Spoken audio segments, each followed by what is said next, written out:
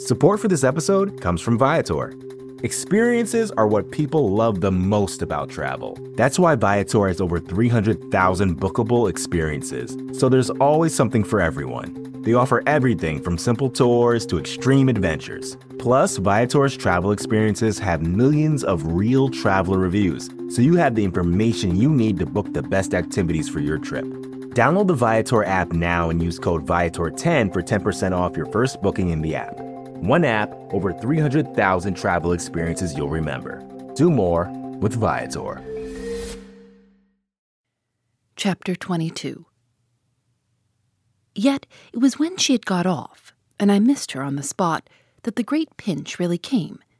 If I had counted on what it would give me to find myself alone with Miles, I speedily perceived, at least, that it would give me a measure. No hour of my stay, in fact, was so assailed with apprehensions as that of my coming down to learn that the carriage, containing Mrs. Grouse and my younger pupil, had already rolled out of the gates. Now, I said to myself, face to face with the elements. And for much of the rest of the day, while I fought my weakness, I could consider that I had been supremely rash. It was a tighter place still than I had yet turned round in, all the more that, for the first time, I could see in the aspect of others a confused reflection of the crisis. What had happened naturally caused them all to stare. There was too little of the explained throughout whatever we might in the suddenness of my colleague's act. The maids and the men looked blank, the effect of which on my nerves was an aggravation until I saw the necessity of making it a positive aid. It was precisely, in short, by just clutching the helm that I avoided total wreck. And I dare say that, to bear up at all, I became that morning very grand and very dry. I welcomed the consciousness that I was charged with much to do, and I caused it to be known as well that, left thus to myself, I was quite remarkably firm. I wandered with that manner for the next hour or two, all over the place, and looked, I have no doubt, as if I were ready for any onset. So, for the benefit of whom it might concern, I paraded with a sick heart. The person it appeared least to concern proved to be, till dinner, little Miles himself. My perambulations had given me, meanwhile, no glimpse of him, but they had tended to make more public the change taking place in our relation as a consequence of his having at the piano the day before kept me in Flora's interest, so beguiled and befooled.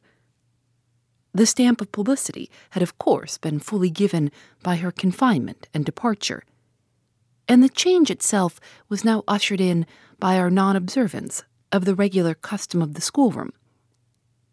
He had already disappeared when, on my way down, I pushed open his door, and I learned below that he had breakfasted in the presence of a couple of the maids, with Mrs. Grouse and his sister. He had then gone out, as he said, for a stroll, than which nothing, I reflected, could better have expressed his frank view of the abrupt transformation of my office. What he would not permit this office to consist of was yet to be settled. There was a queer relief, at all events, I mean for myself in especial, in the renouncement of one pretension. If so much had sprung to the surface, I scarce put it too strongly in saying that what had perhaps sprung highest was the absurdity of our prolonging the fiction that I had anything more to teach him. It sufficiently stuck out that, by tacit little tricks, in which even more than myself he carried out the care for my dignity, I had had to appeal to him to let me off straining to meet him on the ground of his true capacity. He had, at any rate, his freedom now. I was never to touch it again, as I had amply shown, moreover, when, on his joining me in the schoolroom the previous night, I had uttered, on the subject of the interval just concluded, neither challenge nor hint. I had too much, from this moment, my other ideas.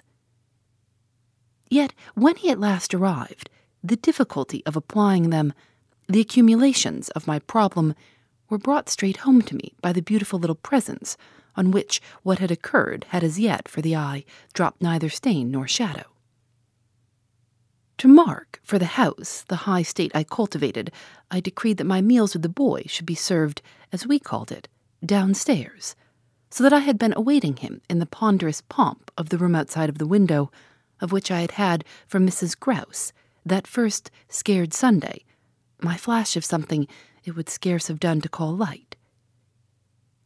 Here at present I felt afresh, for I had felt it again and again, how my equilibrium depended on the success of my rigid will, the will to shut my eyes as tight as possible to the truth that what I had to deal with was, revoltingly, against nature.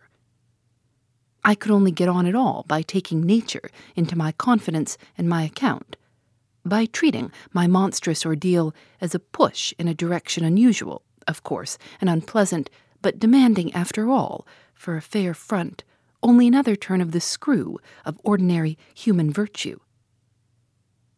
No attempt, nonetheless, could well require more tact than just this attempt to supply oneself all the nature. How could I put even a little of that article into a suppression of reference to what had occurred? How, on the other hand, could I make reference without a new plunge into the hideous obscure? Well, a sort of answer, after a time, had come to me, and it was so far confirmed as that I was met, incontestably, by the quickened vision of what was rare in my little companion. It was indeed as if he had found even now, as he had so often found at lessons, still some other delicate way to ease me off.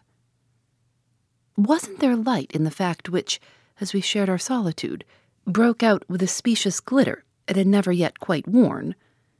The fact that, opportunity aiding, precious opportunity which had now come, it would be preposterous, with a child so endowed, to forgo the help one might wrest from absolute intelligence. What had his intelligence been given him for but to save him? Mightn't one, to reach his mind, risk the stretch of an angular arm over his character? It was as if, when we were face to face in the dining room, he had literally shown me the way. The roast mutton was on the table, and I dispensed with attendance. Miles, before he sat down, stood a moment with his hands in his pockets and looked at the joint, on which he seemed on the point of passing some humorous judgment. But what he presently produced was, "I say, my dear, is she really very awfully ill?" "Little Flora. Not so bad, but that she'll presently be better. London will set her up. Bligh had ceased to agree with her. Come here and take your mutton." He alertly obeyed me, carried the plate carefully to his seat, and when he was established, went on. "Did Bligh disagree with her so terribly suddenly?" "Not so suddenly as you might think. One had seen it coming on." "Then why didn't you get her off before?" "Before what?" "Before she became too ill to travel." I found myself prompt.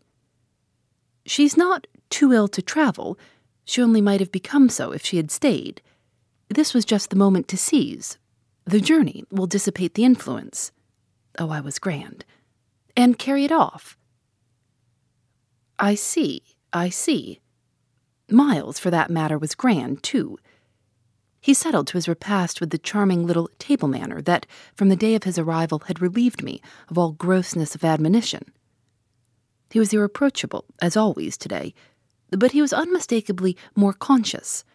He was discernibly trying to take for granted more things than he found, without assistance, quite easy. And he dropped into peaceful silence while he felt his situation.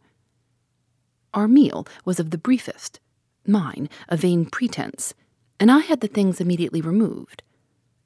While this was done, Miles stood again with his hands in his little pockets, and his back to me, stood and looked out of the wide window through which, that other day, I had seen what pulled me up. We continued silent, while the maid was with us, as silent, it whimsically occurred to me, as some young people who, on their wedding journey at the inn, feel shy in the presence of the waiter. He turned round only when the waiter had left us. Well, so we're alone. Chapter 23. Oh, more or less. I fancy my smile was pale. Not absolutely. We shouldn't like that, I went on. No, I suppose we shouldn't. Of course we have the others. We have the others. We have indeed the others, I concurred. Yet even though we have them, he returned still with his hands in his pockets and planted there in front of me, they don't much count, do they? I made the best of it, but I felt wan. It depends on what you call much. Yes, with all accommodation, everything depends. On this, however, he faced to the window again. He remained there a while, with his forehead against the glass, in contemplation of the stupid shrubs I knew and the dull things of November. I had always my hypocrisy of work, behind which, now, I gained the sofa. Steadying myself with it there as I had repeatedly done at those moments of torment that I have described as the moments of my knowing the children to be given to something from which I was barred, I sufficiently obeyed my habit of being prepared for the worst. But an extraordinary impression dropped on me as I extracted a meaning from the boy's embarrassed back. None other than the impression that I was not barred now. This inference grew in a few minutes to sharp intensity and seemed bound up with the direct perception that it was positively he who was. The frames and squares of the great window were a kind of image, for him, of a kind of failure. I felt that I saw him, at any rate, shut in or shut out. He was admirable, but not comfortable. I took it in with a throb of hope. Wasn't he looking, through the haunted pane, for something he couldn't see? And wasn't it the first time in the whole business that he had known such a lapse? The first, the very first. I found it a splendid portent. It made him anxious, though he watched himself. He had been anxious all day, and, even while in his usual sweet little manner he sat at table, had needed all his small, strange genius to give it a gloss. When he at last turned round to meet me, it was almost as if this genius had succumbed. Well, I think I'm glad Bligh agrees with me. You would certainly seem to have seen, these 24 hours, a good deal more of it than for some time before. I hope, I went on bravely, that you've been enjoying yourself. Oh, yes, I've been ever so far, all round about, miles and miles away. I've never been so free. He had really a manner of his own, and I could only try to keep up with him. Well, do you like it? He stood there smiling. Then at last he put into 2 words. Do you? More discrimination than I had ever heard 2 words contain. Before I had time to deal with that, however, he continued, as if with the sense that this was an impertinence to be softened. Nothing could be more charming than the way you take it, for of course, if we're alone together now, it's you that are alone most. But I hope, he threw in, you don't particularly mind. Having to do with you, I asked. My dear child, how can I help minding? Though I've renounced all claim to your company, you're so beyond me, I at least greatly enjoy it. What else should I stay on for?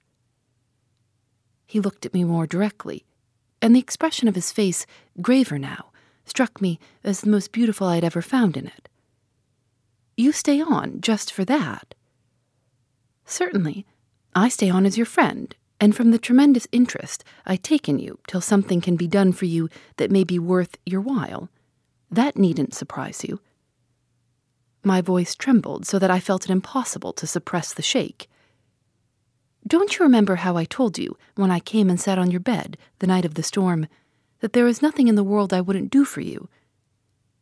Yes, yes. He on his side, more and more visibly nervous, had a tone to master. But he was so much more successful than I that, laughing out, he could pretend we were pleasantly jesting. Only that, I think, was to get me to do something, for you. It was partly to get you to do something, I conceded. But, you know, you didn't do it. Oh, yes, he said with the brightest superficial eagerness. You wanted me to tell you something. That's it. Out, straight out. What you have on your mind, you know. Ah, then, is that what you've stayed over for? He spoke with a gaiety through which I could still catch the finest little quiver of resentful passion. But I can't begin to express the effect upon me of an implication of surrender, even so faint. It was as if what I had yearned for had come at last only to astonish me. Well, yes, I may as well make a clean breast of it. It was precisely for that. He waited so long that I supposed it for the purpose of repudiating the assumption on which my action had been founded. But what he finally said was, "Do you mean now, here? There couldn't be a better place or time?" He looked round him uneasily, and I had the rare, the queer, impression of the very first symptom I had seen in him of the approach of immediate fear. It was as if he were suddenly afraid of me, which struck me indeed as perhaps the best thing to make him. Yet in the very pang of the effort I felt it vain to try sternness, and I heard myself the next instant so gentle as to be almost grotesque. "You want so to go out again?" "Awfully." He smiled at me heroically, and the touching little bravery of it was enhanced by his actual flushing with pain. He had picked up his hat, which he had brought in, and stood twirling it in a way that gave me, even as I was just nearly reaching port, a perverse horror of what I was doing. To do it in any way was an act of violence, for what did it consist of but the obtrusion of the idea of grossness and guilt on a small, helpless creature who had been for me a revelation of the possibilities of beautiful intercourse? Wasn't it base to create for a being so exquisite a mere alien awkwardness? I suppose I now read into our situation a clearness it couldn't have had at the time, for I seem to see our poor eyes already lighted with some spark of a prevision of the anguish that was to come. So we circled about, with terrors and scruples like fighters not daring to close. But it was for each other we feared. That kept us a little longer suspended and unbruised. "I'll tell you everything," Miles said. "I mean, I'll tell you anything you like. You'll stay on with me, and we shall both be all right. And I will tell you. I will, but not now." "Why not now?"